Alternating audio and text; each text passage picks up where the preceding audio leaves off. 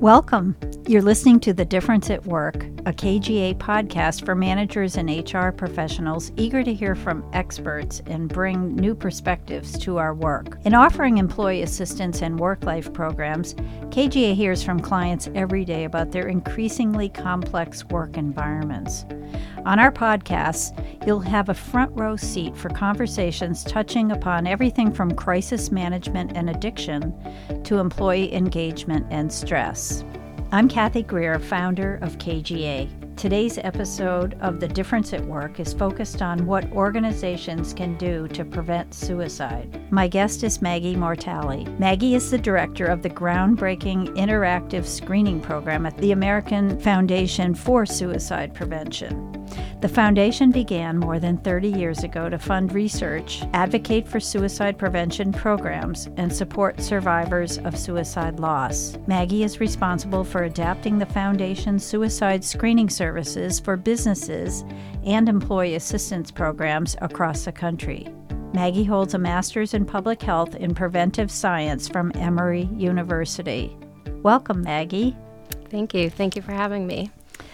We're delighted to have you here. Could you tell us a little bit about the interactive screening program at the American Foundation for Suicide Prevention? Sure. So the interactive screening program was developed in 2001, and it really was to meet a need, an unmet need of populations of people who were in distress, had mental health services available to them, but were not utilizing those services. And so we worked as a foundation with a team of scientists to develop this platform that could be embedded within mental health services, whether it be in an institution of higher education, within a workplace through an employee assistance program, so that individuals in distress could reach out in a safe and confidential way through this platform and get connected with services. So we piloted the program in 2002 for 3 years at Emory University, my alma mater, and also at University of North Carolina in Chapel Hill. And we ran that pilot for 3 years and with students, and then we launched the program officially in 2009. And since then, we have the program at over 150 colleges and universities, organizations, and workplaces across the country. Wow. Can you tell us a little bit about how it works? Sure. So each organization or workplace will get their own ISP website, and that website allows for a participant, typically an employee, to log in, create their own user ID and password, and take a questionnaire for stress, depression, and other mental health conditions. And the questionnaire gets submitted over the platform, and it alerts one of the EAP counselors who's been assigned for this program to log in, review the questionnaire, and then personally respond to the individual over the website. And the whole idea is that it is they're not getting this automated response to their feelings and their experiences. They're getting a real personal connection, and someone saying, you mentioned that you're feeling down more than usual. Have you reached out like this before? Have you considered counseling? What support systems do you have in place in your local community that could help you? These are the EAP resources we have available. I'd like to tell you more about that. And so it's really a way to engage individuals in services that are available to them. It sounds like a wonderful way to bring people together with the services that they might need at that time. Yeah. What are the signs of depression and suicidality? In the workplace, and I think just more broadly, when we're talking about signs of depression and suicidality, they typically show up in a couple of different ways. So one of the things that a workplace could look for with depression is missed work.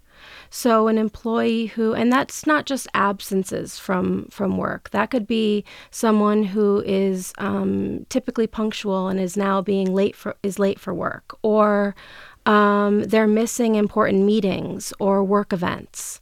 Perhaps they're taking a longer lunch than usual or leaving earlier than they typically would. We could also identify very noticeable changes in someone's work performance. So perhaps they are, used to getting everything ahead of deadline, and now they're struggling to get things done on time. Or maybe there's a shift in focus on their productivity. Maybe they're surfing the internet, more than usual. And sometimes these changes could be subtle. So it could be that their relationships with coworkers are changing. This could be peer coworkers. This could also be their supervisor, relationship with their supervisor. It may be that they're having some unrealistic expectations from others, from the workplace in general. And then someone who is very depressed or is having, significant mental health issues, they can oftentimes become more hostile or combative in the workplace. And so that's not to say that we don't all have bad days, because we do, but these risk factors, that they would be something that we would notice over time. What about the language that managers or supervisors could be listening for? Is there something important to listen for in what someone's actually saying? Yes. So language is incredibly important when we're looking at someone's risk for a mental health condition, but also for suicide. So with someone would be talking about, people who die by suicide often talk about death or hurting themselves. So it may be in the form of something a bit more abstract, like, I wish I was better off dead, or things would be better without me. Or it could be, more specific in talking about ways to kill themselves, or planning ways to kill themselves. They may also talk about just feeling overall hopelessness or helplessness, feeling worthless in their day-to-day, their ability to get their work done. This may be someone who is perhaps a quiet employee and who kind of has their nose down and just gets things done, but they're communicating a bit more and communicating about their distress. So part of it is managers can be listening for that kind of language, especially if it involves a change in what someone normally has sounded like. I also noticed that when you talk about suicide, you have some different language that you're using, and I assume that's to help with reducing the stigma. I wonder if you could talk a little bit about that. Sure. So that's absolutely right. So one of the reasons that we use very specific language when we talk about suicide is not to perpetuate that stigma. And so there are a couple examples of that. One of the things that we do is to refrain or avoid using the term committed suicide. And there's several reasons, but most importantly, it's that it really can have a negative connotation with that. Someone commits a crime, and we would not want to associate suicide with a crime. It's also, when we talk about suicide as a public health problem.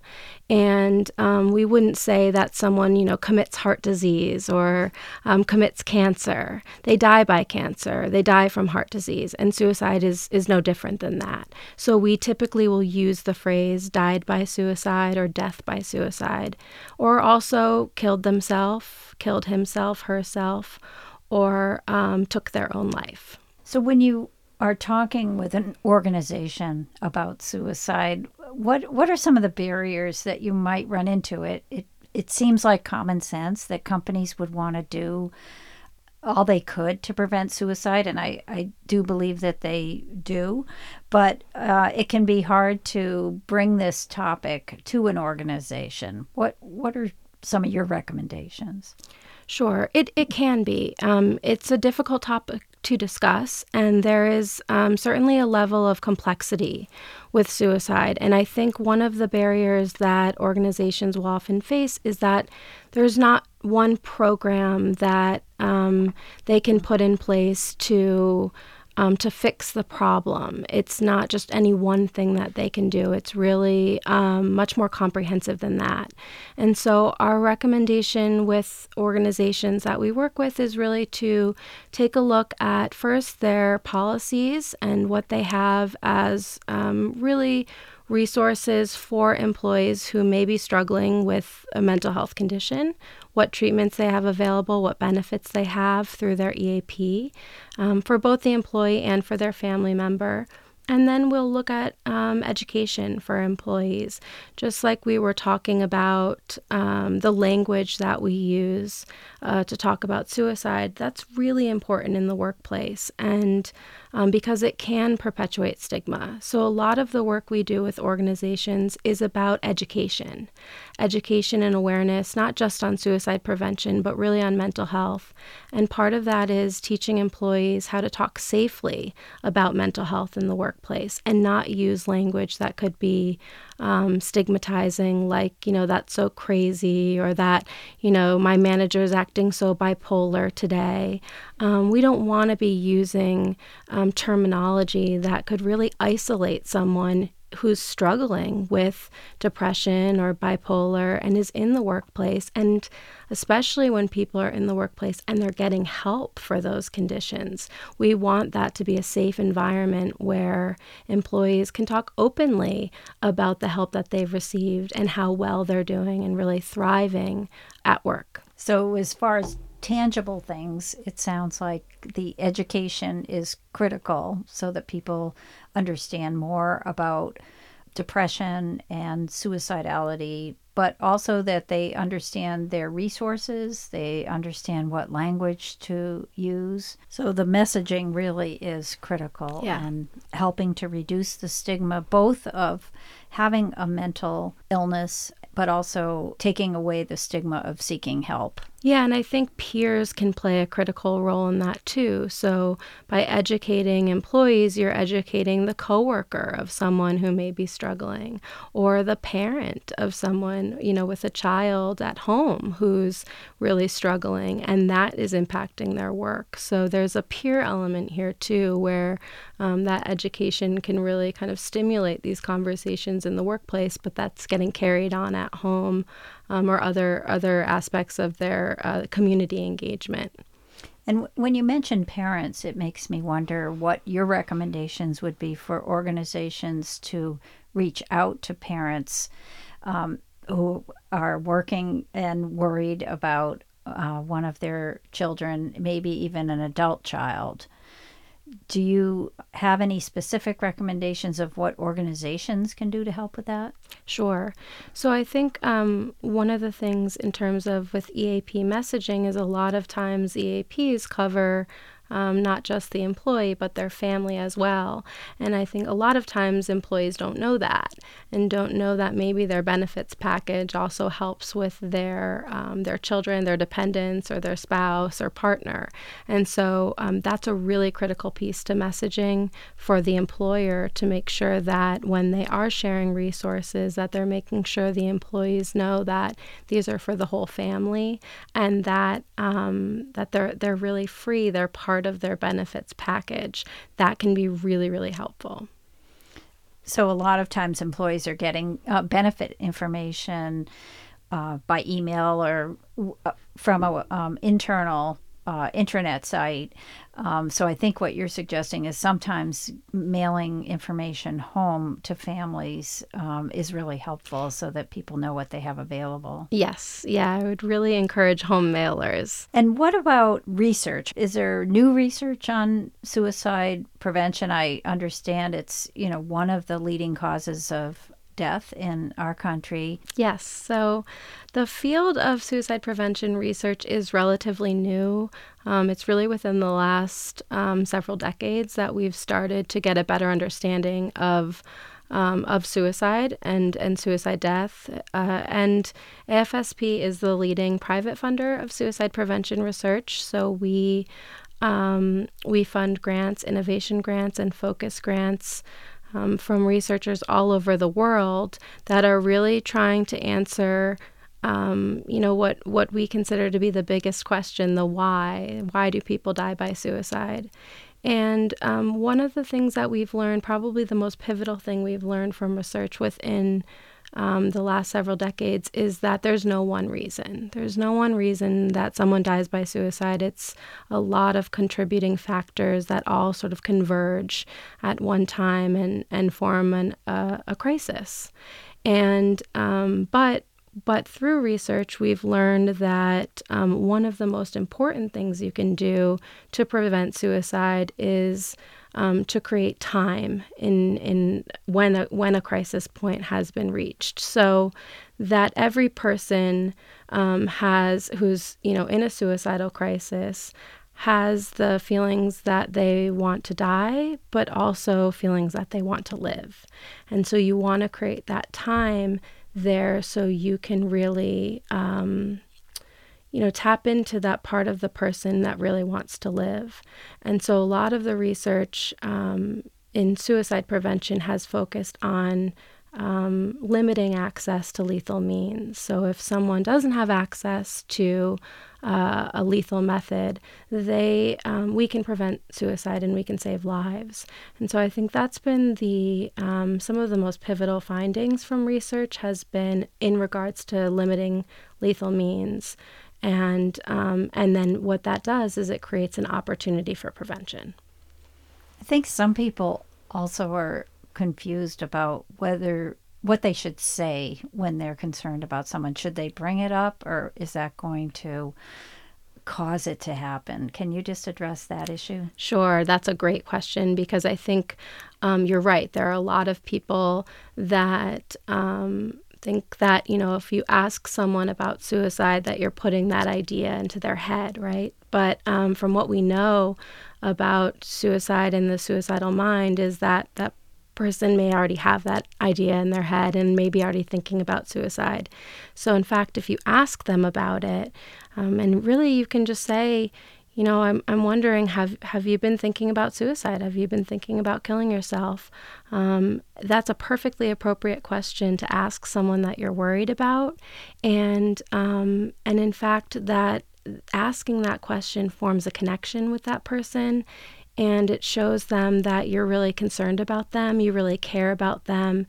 And that's a way to sort of build out resiliency and prevention. And so if the answer is no, you can say, I'm glad, but if you are ever thinking about suicide, I hope that you know that you can tell me and we can find help together. And if the answer is yes, then the most important thing is to stay with them, to listen, and in a non-judgmental way, and to offer up crisis resources. So the two resources that I would recommend would be the National Suicide Prevention Lifeline, and that's a 24/7. It's completely confidential, and the number is 1-800-273-TALK, which is 8255. Or the crisis text line. So if someone doesn't feel like talking on the phone with anyone, they can simply text the word TALK to 741-741, and they can talk with a trained crisis response chat responder. And it doesn't necessarily need to be a suicidal crisis. It can be a crisis of any kind, but just know that there are those resources available. And when you were talking about doing training at the workplace, and I assume sometimes that would be the EAP doing the training, sometimes an outside group, is that part of what you talk about, sort of the right way to ask the question and sharing some of the research that it doesn't cause someone to die by suicide? It really actually creates a new bond. Is that part of the training as well? Yeah, absolutely. In regards to suicide prevention training, there's typically always a component about asking, the question, is someone thinking about suicide? And we'd recommend that if that training is going to be conducted in the workplace, that there's a practice element to that, and that there are, HR personnel and people available to talk through, maybe some of the different policies that would be in place around asking someone those questions within the workplace.